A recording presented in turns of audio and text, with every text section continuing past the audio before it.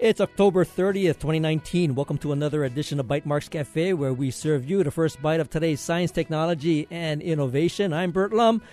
First up, we have Tarek Sultan from Accelerate Hawaii here to tell us about the upcoming 2019 McDonald's Education Workshop. And then we are joined by Carl Chang from Waysign and Roger Morton from the city's Oahu Transit Services to tell us about creating digital signage at bus stops. Now I want to welcome Tarek Sultan from Accelerate Hawaii here to tell us about this 2019 McDonald's Education Workshop. Welcome to the show. Hi, Bert. Super stoked to be here. As always, it was a pleasure. Well, you know, I always have Omar here, so it's good to have the better looking Sultan brother. Too bad all the listeners can't enjoy how much better looking I am. We'll put up a photo later on. So that works. Yeah. So tell me about this education workshop that McDonald's is. I guess they've been doing it for a while, right? Yeah. So they've been doing it for several years now. Not one to pitch on behalf of McDonald's, but it seems like they do it all across the country. Mm-hmm. They're big on the community, on education, on youth, etc. So this is kind of a natural fit for them. And as you know, with all the work that we do in terms of the community, education, et cetera, it was a great fit to partner with McDonald's on bringing this event here to Honolulu, Hawaii. You know, I was looking at some of the details around this education workshop, and I got the impression that it was kind of a college prep kind of a workshop. So it's really geared to high school kids that maybe are tracking to go to college. Is that correct? So traditionally, I think that's the way that McDonald's has approached it. It's the college prep type of workshop to go towards the traditional routes of going to college. Mm-hmm. What we're doing with this is actually kind of elaborating on it, if you will, a bit. As you know, college today is both very different in terms of the costs and the content and the ROI of college. And so what we're doing is looking at how is it different today than it has been in past generations, and what skill sets do you need to acquire today to prepare you for the future, no matter what that future looks like as a youth today. And so while the morning sessions will cover a lot of different university representatives, how to prep for college, how to prep for the SATs, what's unique about the different colleges and universities here, the afternoon sessions will be more tailored towards skill sets of the future, if you will. Mm-hmm. And how are you getting the word out to the students? I mean, is this something that the DOE is helping to promote, or are you guys pretty much on your own to promote it? So we've, in addition to Accelerate Hawaii organizing this conference, we're also working with Click Now towards organization, and we've partnered with our nonprofit partner, Education Incubator, and they're really doing a lot of the work on the boots on the ground, connecting directly with schools and parents and whatnot. Of course, the more everyone would like to spread the word, the happier we are. So I think it's a great event for parents, for their, any high schooler, but obviously, sophomore, juniors getting ready to go to college, or ideal, maybe even some seniors that are looking at community colleges as well, and educators. So, help join in on the conversation and the dialogue that will be happening at this event. How does this workshop differ from, let's say, college counselors that are already in the schools and probably are a resource that students would go to and get advice about college? Right. So it's kind of a, what is it in improv? It's a yes and. It's yes, that will be there, as well as more of the, new innovative approaches that folks are taking, as well as kind of considering the pros and cons of college, right? So it's not necessarily every college is right for every single person.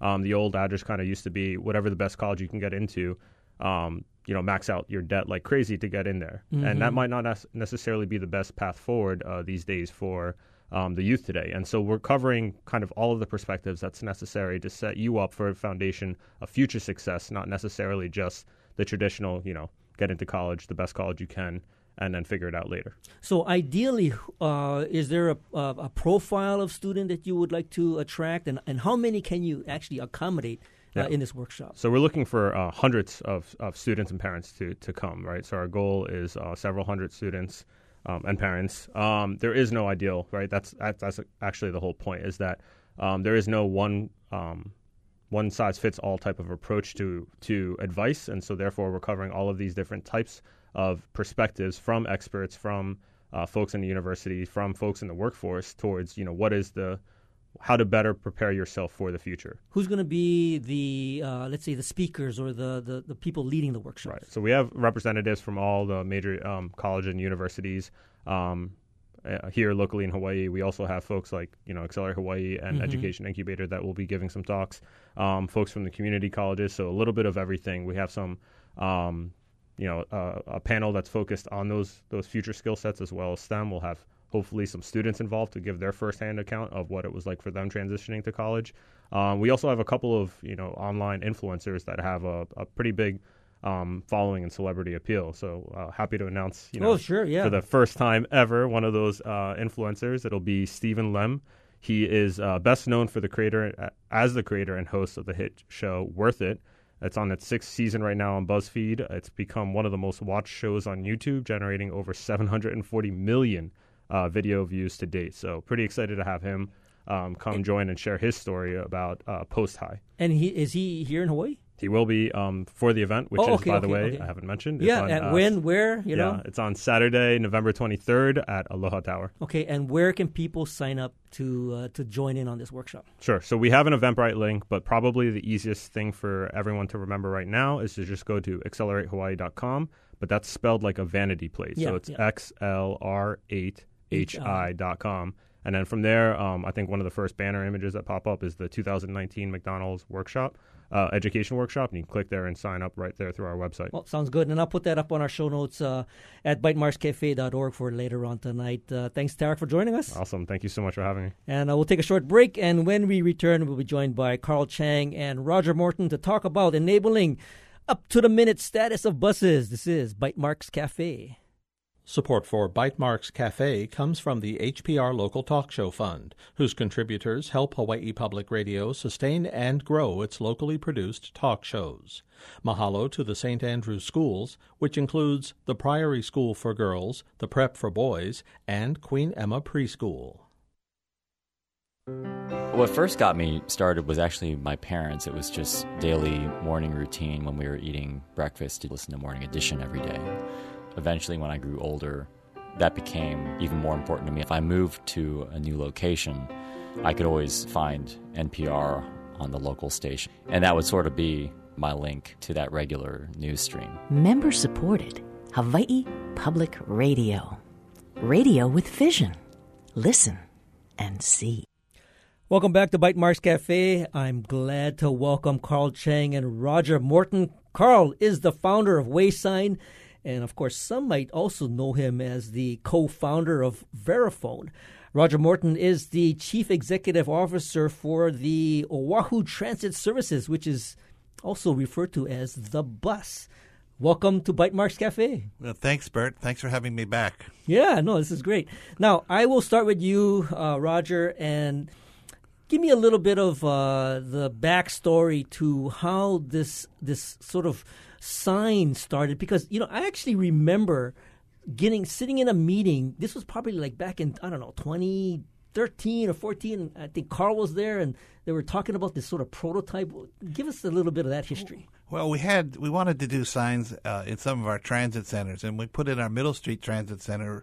We wanted to put signs in there, and we did, but we spent a lot of money. We put in large liquid crystal or liquid plasma TVs, and they had to be wired, and they had to have trenches, and they had to have communications, and all in all, it turned out to be a real expensive proposition. And I knew Carl. I've known Carl for many, many years, and so I approached him, and I said, Carl, there's got to be a market out there for someone who comes up with a no glitch sign that doesn't need wires and easy to do. And we talked on and off for a couple of months, and that was I think the beginning of the idea of Waysign. So Carl, you're a hardware guy. So you got Roger here. He's sort of putting the seed in your head to do this sign. I mean, did you think this is no problem? I can do this. Well, how did you take on that challenge?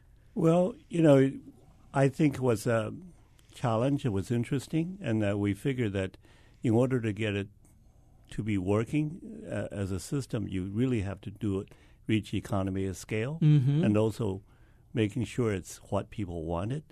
So it took a little doing to build up the prototypes, and we found some of the bugs in it, and then we kept on going at it, because I'm one of those guys who hate to lose out when I do something I think is good. I want to always try to do the best I can. So when did the first prototype actually get installed?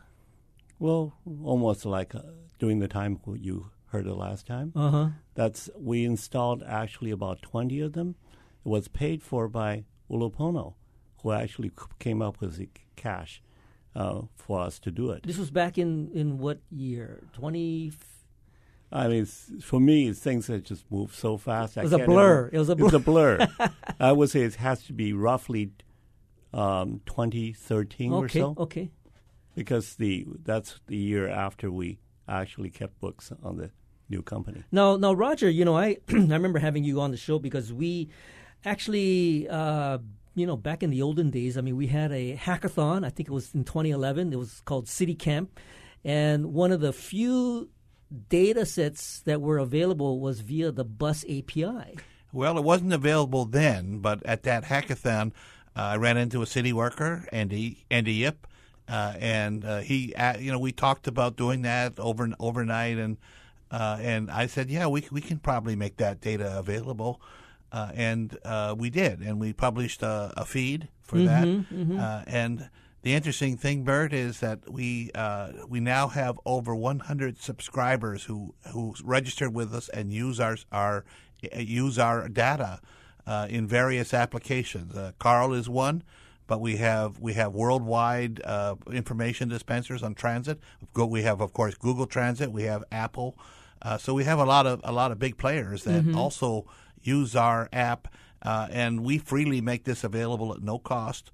But we do require people to register, tell us what they're going to use it for, and we throttle them down in case there's a mistake with their software. So was there actual city workers that helped to develop the API? I thought the API came from the system that the bus had already acquired. Our folks developed the API internally, and we had before we had an internal app that we called Hea. We still have it, and that was an internal one. So after the hackathon, we decided we would make this data available to developers who who wanted to use it and see what would happen. And that's when the city app was developed, called DABUS, DABUS, and that's still a great app. I love that app, but there are probably 20 or so mainstream apps that now publish our data.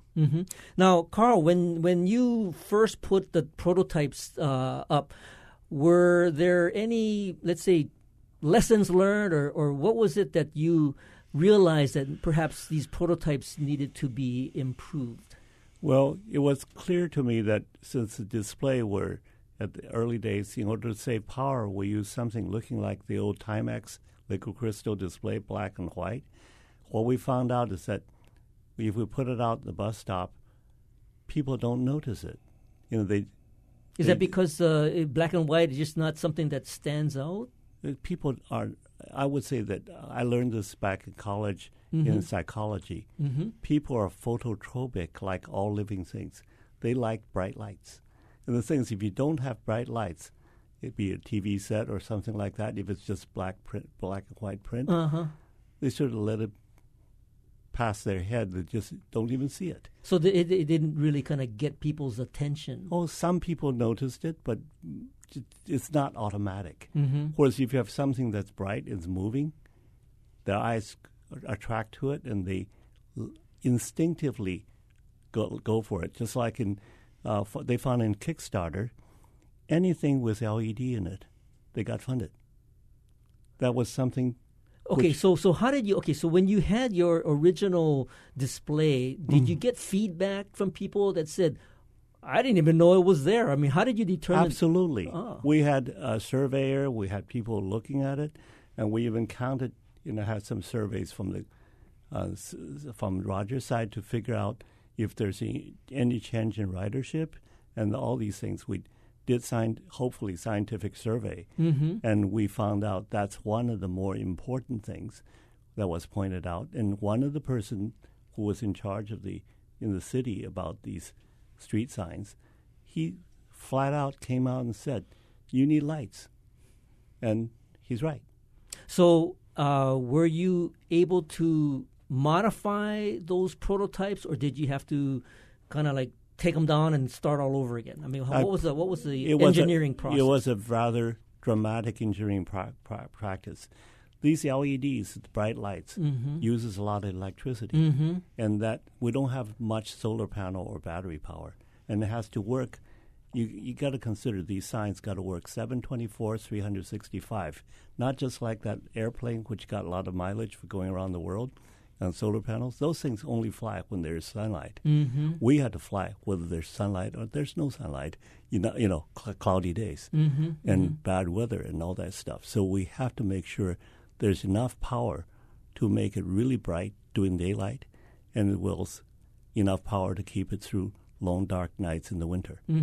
So, Roger, I mean, did you have a period of time for this prototype to actually be tested out? Yeah, it was about a 6-month period, as I recall. At least, yes. And we had, it was an early model that we had, and I kind of lost track of it for about 4 years, and then Carl, we communicated, and he said, "Hey, you got to see this new model," and he brought it down to our staff meeting, and our folks at the bus just loved it. He added features such as ADA compliable, ADA features to it. He has the opportunity to put emergency messaging on it, and mostly my staff, can install it on an existing pole without having to put power or any kind of wiring to it, which is unusual in this business. There are other signs, other transit signs that are available, but this one is specifically designed so that it can be installed easily by existing staff. And so what you're saying is that it's pretty self-contained. Absolutely. I mean, the cost of a sign is purchasing the sign, obviously, but there's also costs of installing and maintaining the sign. And that's the kind of things that I think agencies look for is I got to put out somebody to buy it, but what's it going to cost me to install it? What's it going to cost me to maintain it? And those are things that have been built in, particularly in the current production model. Those are features that are very well thought out. Now, Carl, what Roger just said was that the prototype lasted 6 months, and then he kind of lost track of it for 4 years. What was happening in that 4-year window? What happened is that we found. I mean, you weren't sitting on his shoulders and say, "Hey, when are you going to, activate this project and make it real?" Well, first of all, the first early adopters are mostly in California, as we suspect was the case. So we found some early adopters over there who were willing to try it out, even though it wasn't perfect. And then on top of that, but this industry, like any government agencies that's handled these things, tend to be somewhat conservative about new vendors and new products, because even in California, because, hey, many of the company don't survive and the product may not work. So as a consequence, it's very difficult to even win the trust of the buyer or even the society. So as we found out that I did find out a way to basically put the LED bright lights on the sign, and since we were practically the only people that's doing it, and when we put it out there was interest, but they want to make sure it works. They should make sure our company even exists. So it's a really, really tough hold. Yeah, so I do want to hear this piece of the story that gets you into the LA market, because I think that's probably where you have the lion's share of installs at this moment. So hold that thought. We'll be right back after this short break to continue our conversation with Carl Chang and Roger Morton about real-time information displays. This is Bytemarks Cafe. Support for Bytemarks Cafe comes from the HPR Local Talk Show Fund, which helps Hawaii Public Radio sustain and grow its locally produced talk shows. Mahalo to contributors Locations, Haleakala Waldorf School, and Honolulu Waldorf School. Welcome back. This is Bytemarks Cafe. I'm Bert Lum, and if you're just joining us, we're talking to Carl Chang from WaySign and Roger Morton from OTS, or Oahu Transit Services, about real-time information displays that are happening at the bus stops. And, of course, right before the break, We were talking to Carl about how this 4-year window kind of got perhaps the LA market interested, and some of the lessons learned from the prototype were implemented and then installed in LA. So, Carl, how did you get the interest of LA? Because, like you were saying before the break, you had to prove out that your company was gonna be around. You had to prove out that this technology was in fact ready for prime time, and to do this in another market that's bigger than Honolulu. I mean, how did you go and overcome that hurdle? Actually, it sort of came to us because a consultant to the LA DOT liked our product, and they basically asked the LA DOT to take a flyer and trying to put the system on their, call it the Dash system, downtown. Basically, they want to have the buses to move all the time. They want to keep their customer really happy to tell them when the next bus is coming. Mm-hmm. So they basically wanted to have something that they can put onto the Dash system that would implement this without having to lay heavy AC power lines mm-hmm. and communication lines. Mm-hmm. And we had a solution which allowed us to just pop onto their poles, and it will work. So they went ahead and basically started off with 20, and then it went to never really that big amount, like 100 or so eventually. So what happened is that they were very patient, and they tried it, and their customer liked it. Even we didn't have LEDs at that time. So during that time, I basically put in the LED system, and then I found there's a huge amount of interest on the part of almost all the system integrators, the big boys. They say they really like to see a sign that is as bright and prominent as the head sign in the bus, like the once you see the bus. Mm-hmm, and so I ran around with that thing for a while, and people say they're interested. Then they said, "Where's your API?" Mm-hmm. So the thing is that I said, "What API?" So what I'm trying to say is it took us a little while to get the API working. Well, okay. So in LA, did they have an API so that your sign could now display the information as a result of the? What happened is that we had to get a feed mm-hmm. from them, which has come from a company called Synchromatics, which is now one of our biggest customers. They're a system integrator. They gave us a feed, which we then have to write the API to connect to it, to our unit, and that we played around with this and made it work better and better. And then later on, we were able to export all that software and capability, network capability, with new LED signs. When the LED signs came in, it became even more popular. But still, there's still considerable hesitancy on many people to get into this. So in the case of LA, did they have to come out with an RFP and you had to respond to that? And all the government agencies, they have procurement, right? Normally, yes. I think somebody may have bent the rule to make it work better, because the consultant basically put the first prototype in as part of a consultant study contract, and that That's how it got that helped started. to kind of pave the way to maybe. Yeah, basically it became a non-bid operation. Okay.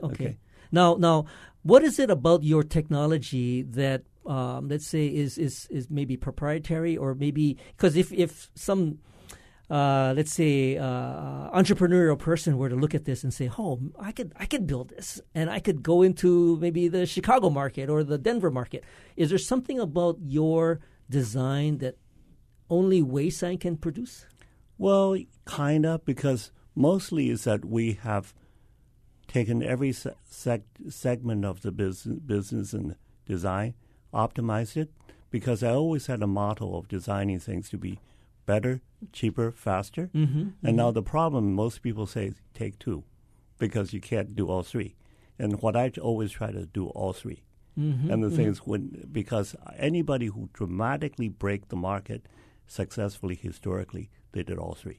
Now, Roger. Okay, so Carl is breaking into the LA market. He's got, a few hundred signs out there. I think that's a pretty good milestone for a local company.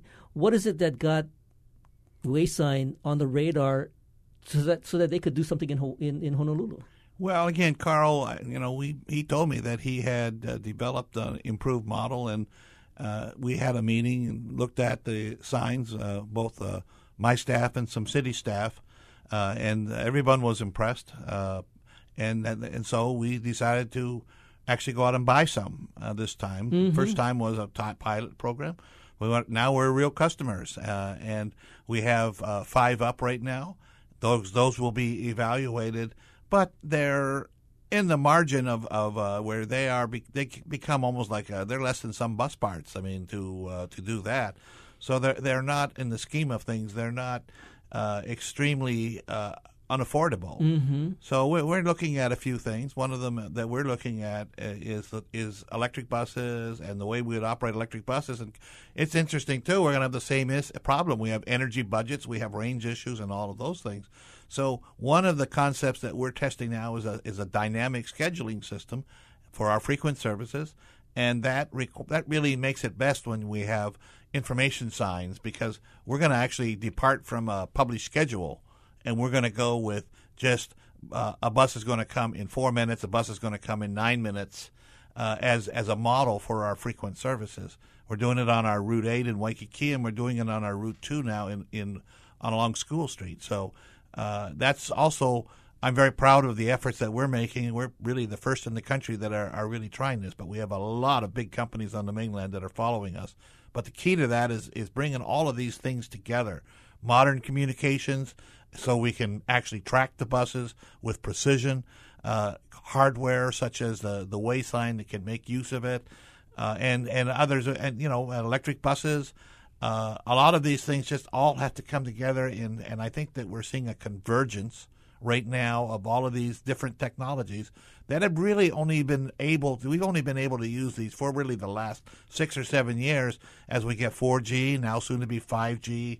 And we're able to get more precision on using this type of technology. So, Carl, real quick in the last few seconds, where are you actually thinking of expanding from L.A., Honolulu, where else? We have expanded to Canada, and the firm that one of the world's biggest firms is thinking about taking us to Europe, and that we have definitely technically looked at other continents and countries. Where can people find out more about the WaySign?